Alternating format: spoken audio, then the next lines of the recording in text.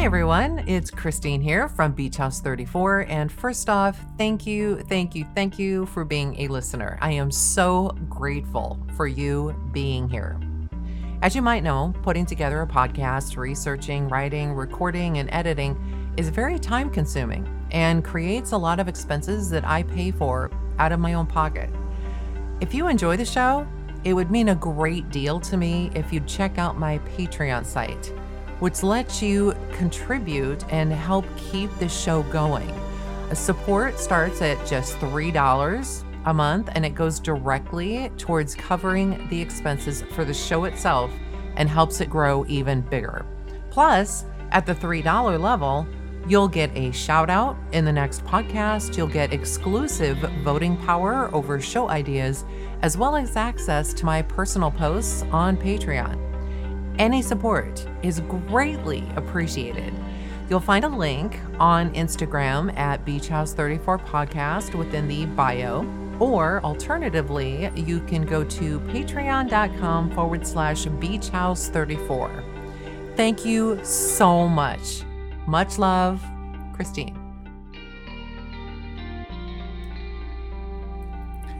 Before we begin, I want to give you a word of caution.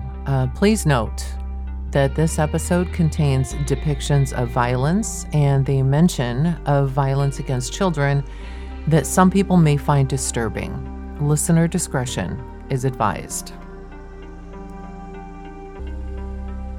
In 2021, the remains of a young woman would be located in a remote location in Missouri. The remains of this woman indicated that she had not only been murdered, but her body had been handled in a repulsive way after her death. Welcome to the Beach House 34 True Crime Podcast. I'm your host, Christine Worth.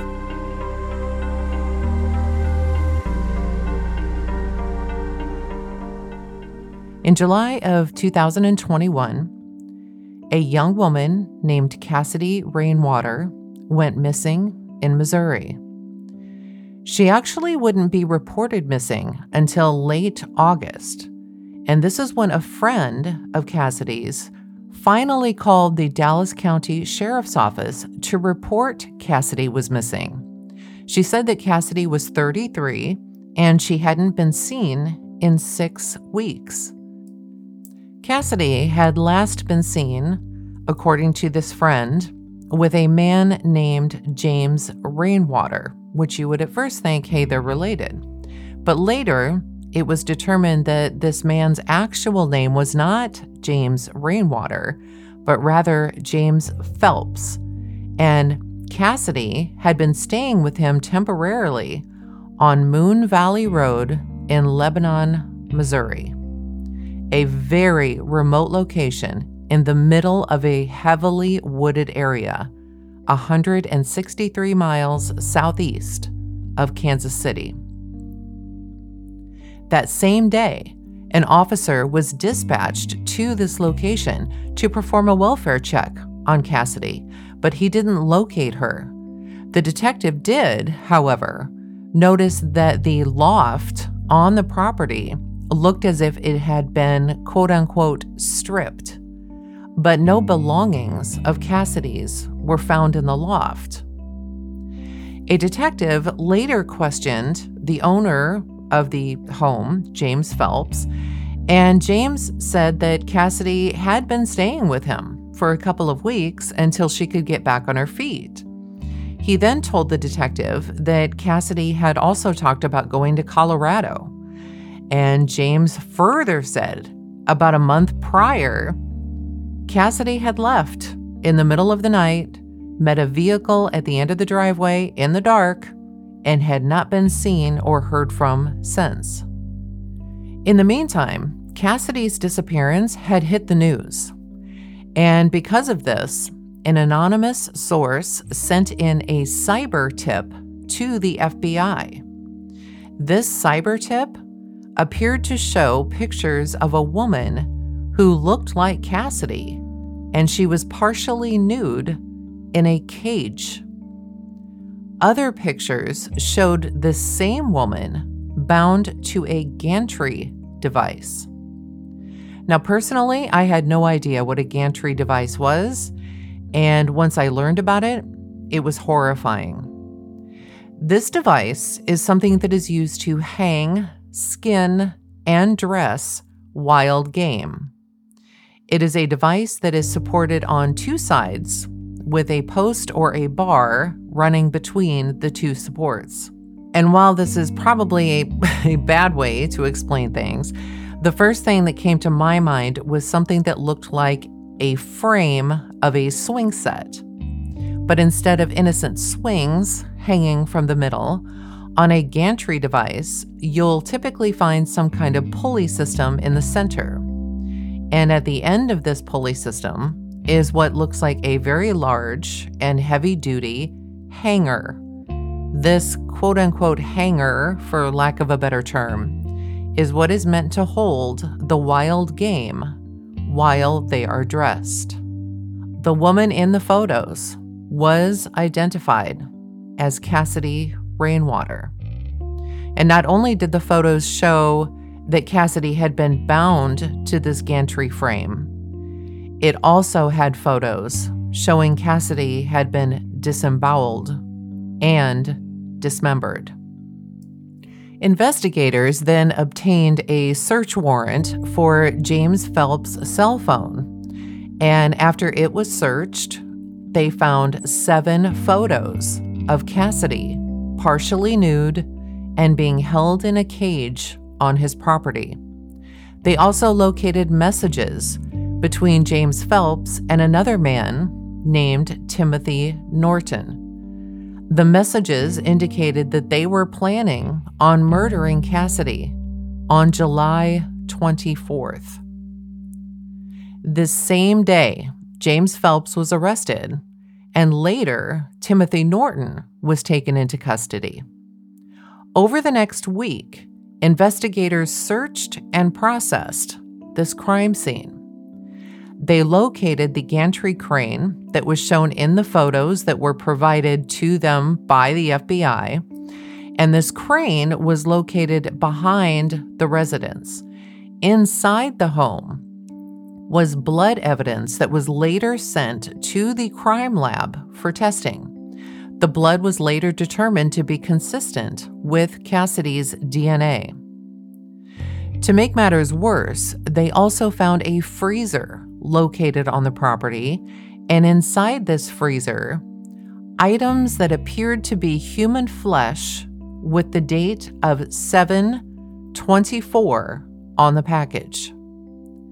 While others may hype this up as pointing to the men as cannibals, I believe that it was their trophy, and had they not been caught, there may have been other trophies added to this freezer as time went on, especially when we learn a little later from one of the men that they were actively seeking out women.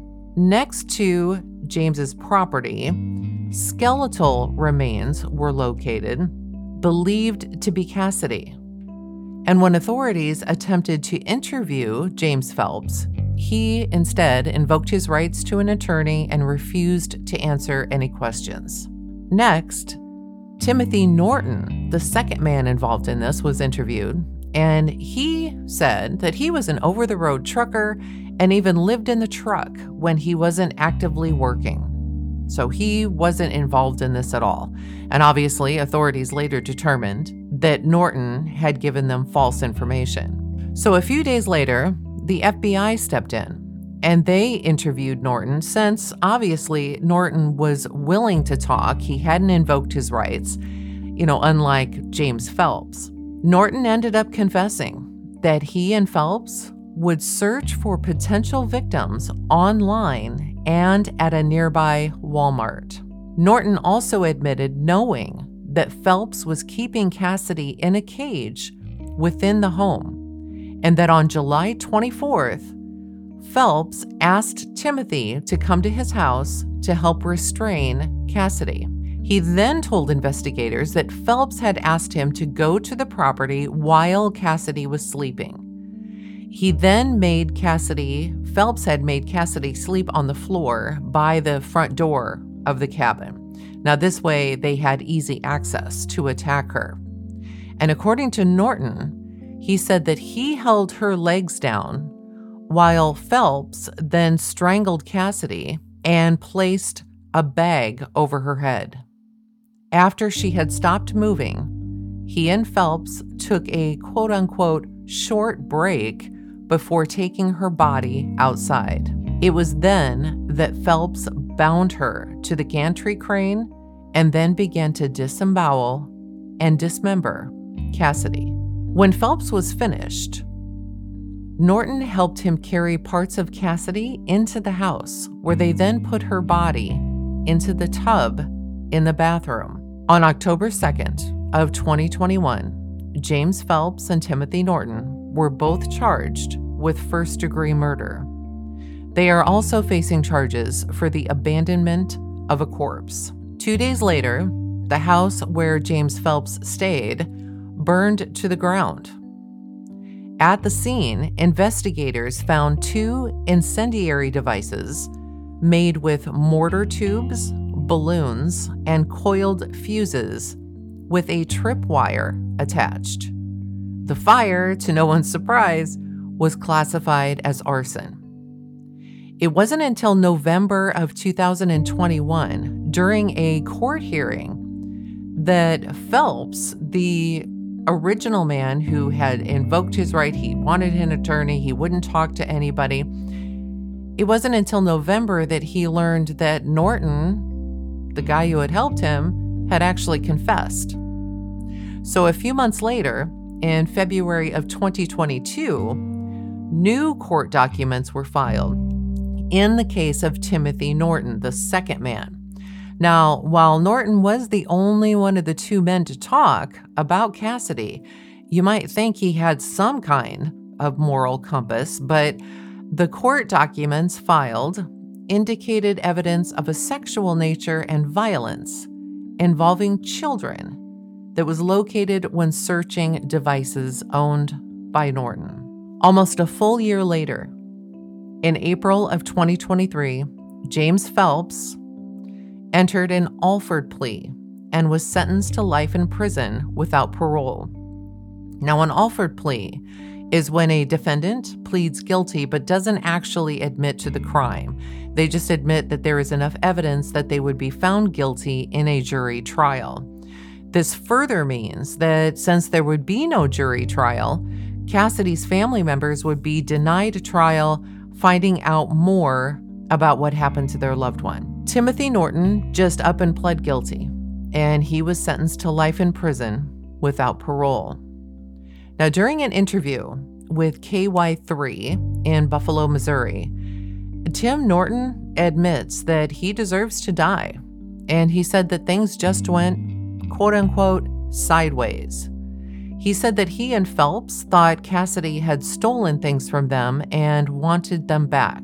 Quote, "The next thing I know, he was choking her and things were going sideways. If you looked into his eyes, that would have been the last thing, I wanted to do was cross him at that point in time. I know he's got a temper," unquote. In a really odd twist, Cassidy's mom actually went missing also in 2007, many years earlier.